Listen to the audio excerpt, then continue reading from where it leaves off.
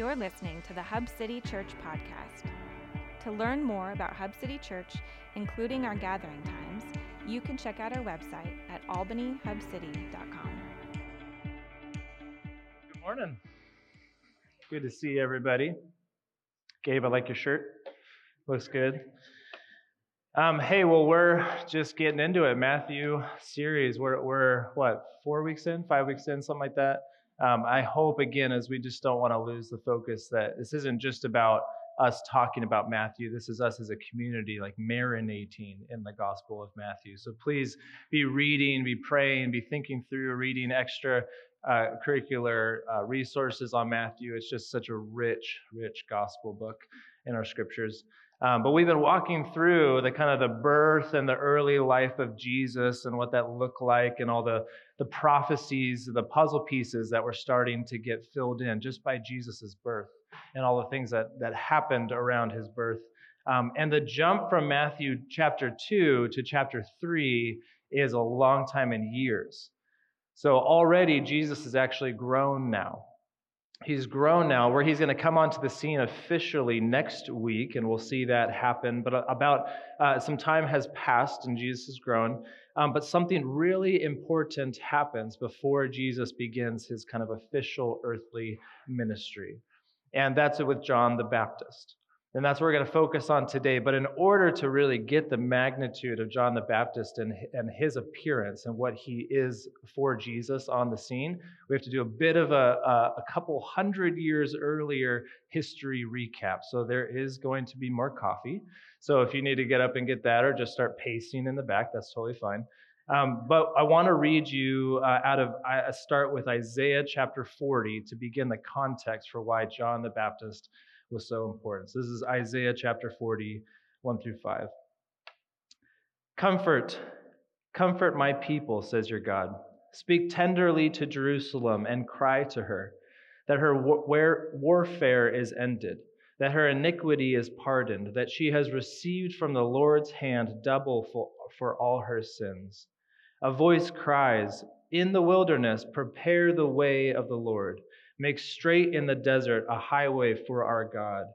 Every valley shall be lifted up, and every mountain and hill be made low. The uneven ground shall become level, and the rough places a plain. And the glory of the Lord shall be revealed. Bless you. And all flesh shall see it together, for the mouth of the Lord has spoken. These words from Isaiah were spoken to Israelites who were either already in or staring down captivity in Babylon. There were some of the few comforting words to a people who had turned from God to seek their own ways of living, and it has turned out naturally disastrous. In the wilderness, in the desert, where there's nothing and all seems lost, when there's been no word from God, no sign of life, little to no hope, a voice will cry out in the wilderness. And this will begin this highway for God and everything to be made new. Now, fast forward a few hundred years later, still in the Old Testament, the people of God have come back from exile. They rebuild the temple and Jerusalem, reestablish the law of God, only to fall away over again. They break the laws, they break their tithes, break their Sabbath oaths, and even the priests of the temple have become corrupt once again. And the prophet at that time, Malachi, he condemned this activity. And Malachi speaks of judgment upon those who have turned from God, but also hints at a redemption found in those who repent. Malachi speaks of this day as the day of the Lord. This is Malachi chapter 4:1. For behold, the day is coming, burning like an oven, when all the arrogant and all the evildoers will be stubble. The day that is coming shall set them ablaze, says the Lord of hosts, so that it will leave them neither root nor branch. Like, so far, pretty heavy, right? Utter destruction. This day is coming for everyone. But there will be a warning, a time of repentance before that day. Malachi continues, verse 5 and 6. But behold, I will send you Elijah, the prophet, before the great and awesome day of the Lord comes. And he will turn the hearts of fathers to their children and the hearts of children to their fathers, lest I come and strike the land with a degree of utter destruction. After this, there's 400 years, a little over 400 years of nothing. No word from any prophets, no signs, no warnings, nothing that the day of the Lord has come. And this is known as the intertestamental period. Have you guys heard that before? Otherwise known as the silent years. Okay, after this prophecy, about 400 years of just waiting. When's it going to come? So I want to nerd out for a second, because even though there was nothing and there were silent years, there's no time that is wasted in God's plan. In that 400 years, okay, here's a couple things that happened that were really important to set us up for the days of Jesus. In that 400 years, Alexander the Great conquered the known world. So if you remember from your history classes, he made everything Greek or Hellenized, they call it, from language to culture. There was a spreading out of the Jewish people, so there was no longer one central area for the Jewish people to be, but this was called as the diaspora, where the Jewish people were spread out throughout the region. Many famous biblical literature was compiled in this time, including the Dead Sea Scrolls and the Septuagint. Okay, if you can remember these words, Septuagint, which is incredible. I want to talk about that for a second, because this is so key to understand in Jesus' time. The Septuagint is the entire Old Testament Torah, so Genesis through Deuteronomy, in Greek, which might not seem like, oh, that's cool. Like, why do we care about that? But think about it. Originally, it was in Hebrew, and all the speakers and readers of Hebrew after 400 years might not be around, / everything is being turned into Greek. So how are any new subsequent generations going to know the law of God? So legend has it, you can go look this up, that during this time, 72 scholars wrote the entire Torah from Hebrew into Greek in 72 days, which, go read your Bible. It'll take you more than 72 days to read the Old Testament, right? It's huge. Now, God's law is accessible to any Greek hearer and speaker, which is mind-blowing that they could do that, right? So also in this time, then the Romans take over and they add their spin to everything, creating this kind of Greco-Roman culture with all their gods and their beliefs and their philosophies. And this is what we get when we come to Jesus' day. So there's still been no word from God, no prophet, and no day of the Lord.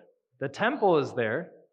The religious leaders are making a show of religion, but the people of God are still waiting for something to happen. And then we get to Matthew chapter 3.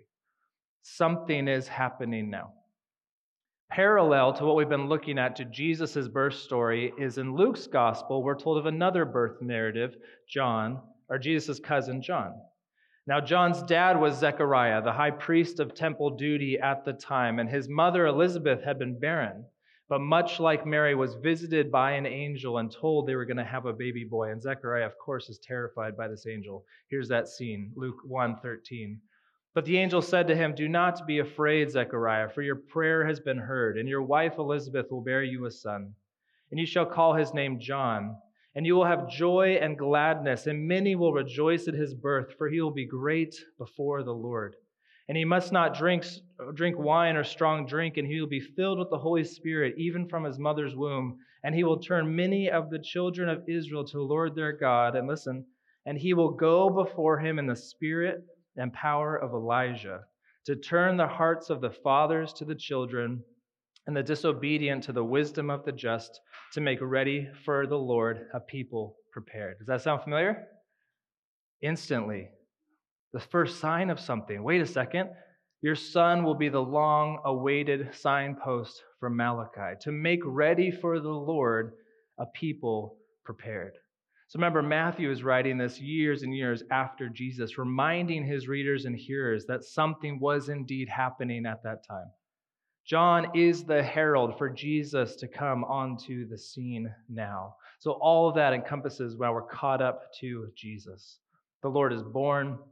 The Lord has grown up. By chapter 3, we've skipped from Jesus being a 2-year-old to a grown-up now. The Lord is here. But the focus today is the other boy who is also grown up. who had gone away into the wilderness and now shows up on the scene with this prophetic message. Now we're in Matthew chapter 3, verse 1. And in those days, John the Baptist came preaching in the wilderness of Judea, saying, "Repent, for the kingdom of heaven is at hand.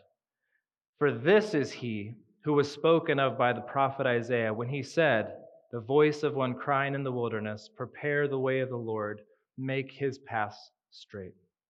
So John the Baptist here fulfilling Isaiah's prophecy that we read before of being the voice, but also Malachi's prophecy of being the first voice in a long, long time to turn the hearts of the people back to God. And he's announcing that the day of the Lord is coming, except in Matthew's language, he puts it this way: the kingdom of heaven is at hand. And if the connection wasn't made, like going back to Isaiah 40, this moment, the sign, the time where everything that has been dry and silent like a wasteland was about to be made new. So pave the road, make the way, begin the highway for God to do a new thing. In a culture and a land that is different than them, the people of God, different beliefs than them, different philosophies of life than them, the time has come for the people of God to repent, to turn from the world, from themselves to God himself. Now, John, he had a particular fit, okay? He went down to the Columbia store in verse 4. He wore a garment of camel's hair and a leather belt around his waist, and his food was locusts and wild honey. If you are looking for a Halloween outfit, it is coming up. Here you go. That's a famous one. Now, this was actually interesting. It wasn't just unique to John. This was a little bit common, but more for the poverty of people, right? This was kind of something they would find. It'd be like something off an animal to put on. And then honey and locusts were natural things you could find in the area there.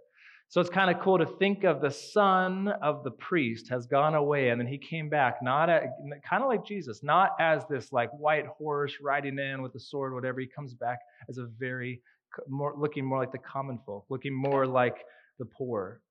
But thematically, the point of Matthew saying this is to put him together even more with the famous Old Testament figure of Elijah, as Malachi said he would be. When Elijah, I'll go real briefly, comes onto the scene, this is how he's described. This is 2 Kings 1:8. It says, he wore a garment of hair with a belt of leather about his waist.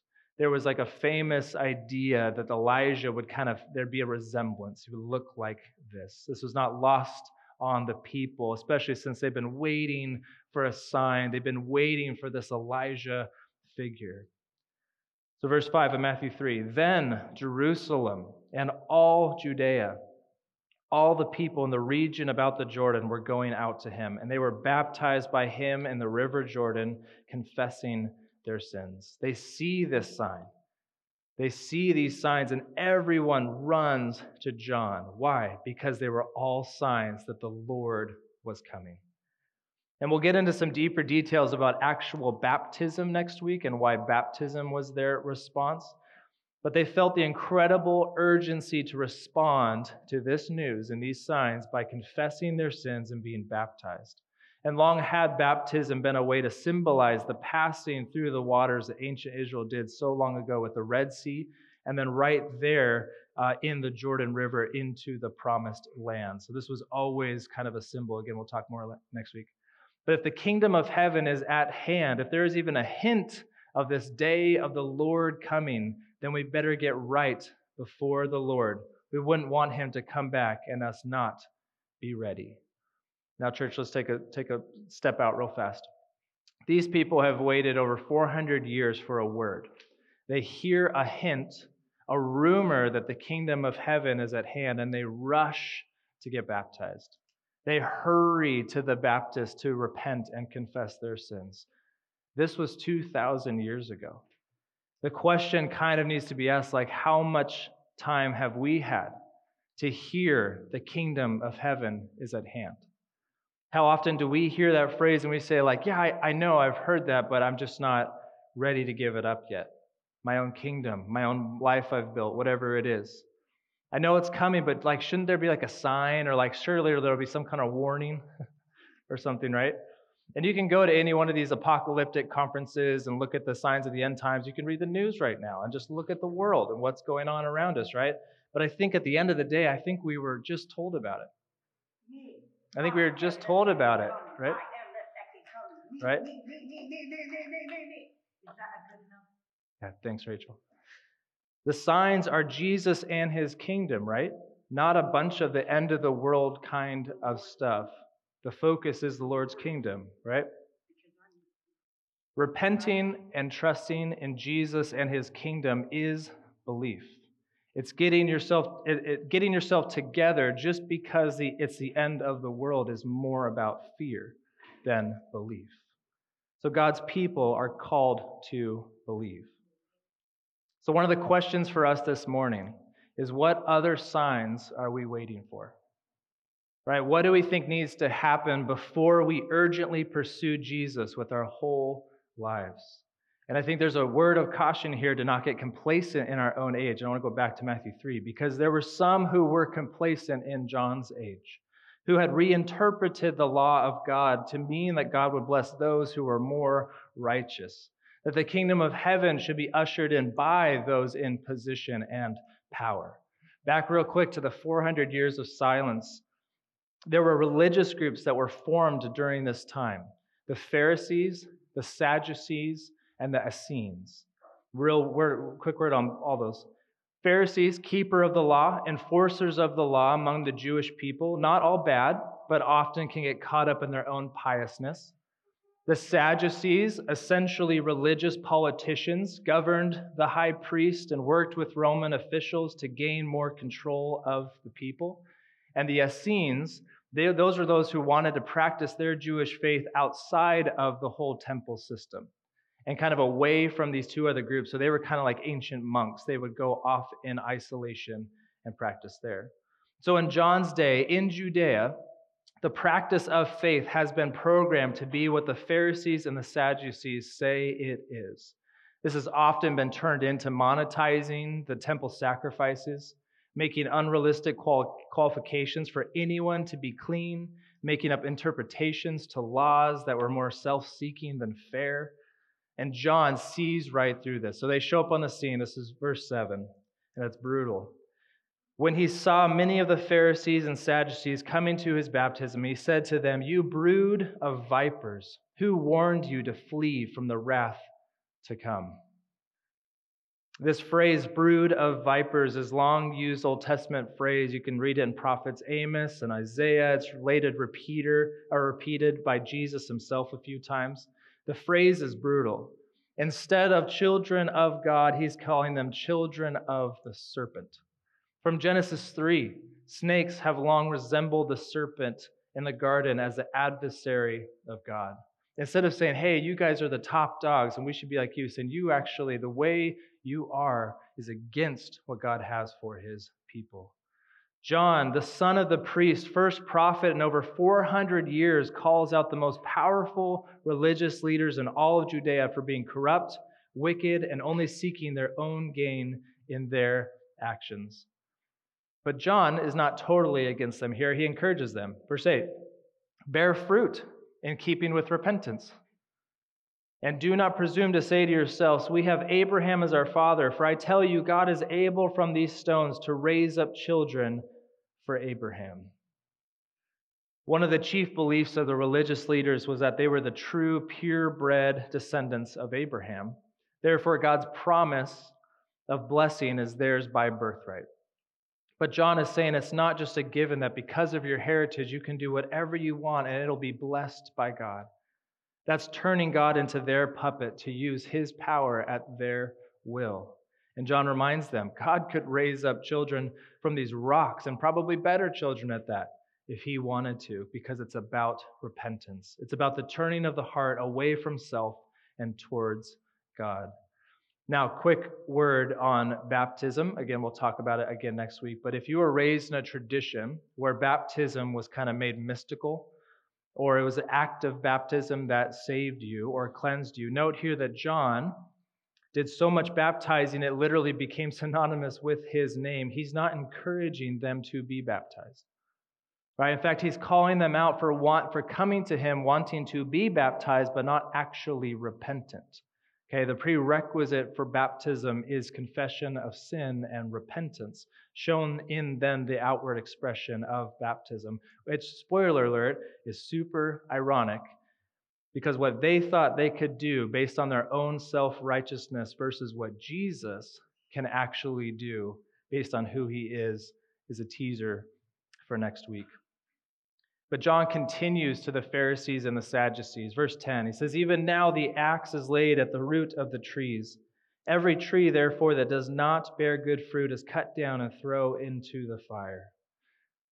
Later on his Sermon on the Mount, Jesus expands this thought, and he teaches this. This is Matthew 7. "Beware of false prophets who come to you in sheep's clothing, but inwardly are ravenous wolves. You will recognize them by their fruits. Are grapes gathered from thorn bushes or figs from thistles? So every healthy tree bears good fruit, but the diseased tree bears bad fruit. A healthy tree cannot bear bad fruit, nor can a diseased tree bear good fruit. Every tree that does not bear good fruit is cut down and thrown into the fire. Thus you will recognize them by their fruits."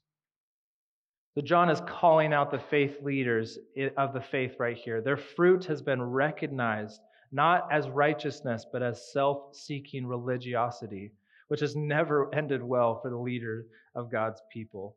And John continues to warn them.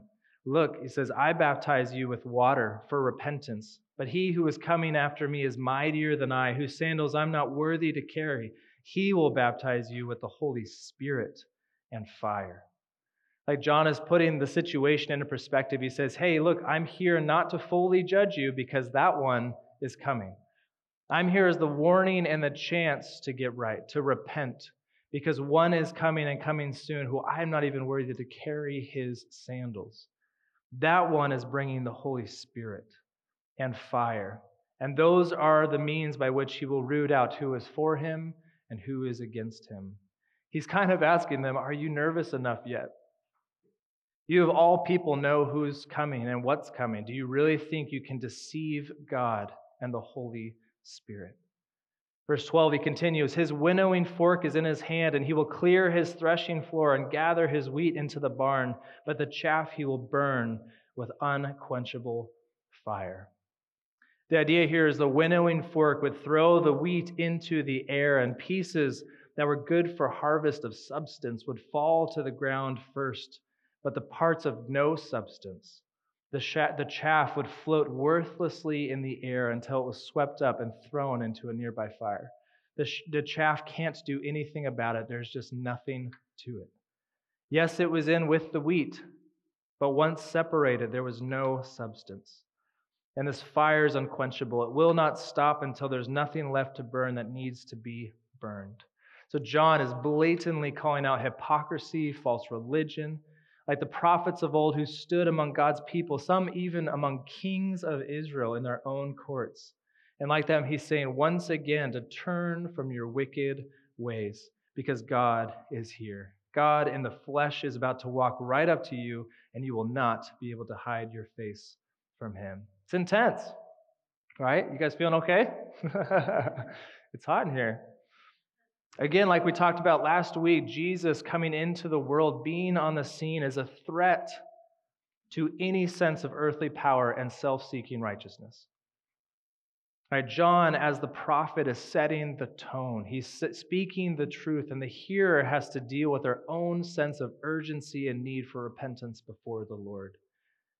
In terms of paving the way for Jesus, making this highway of God, John is saying it's all about confession of sin and repentance.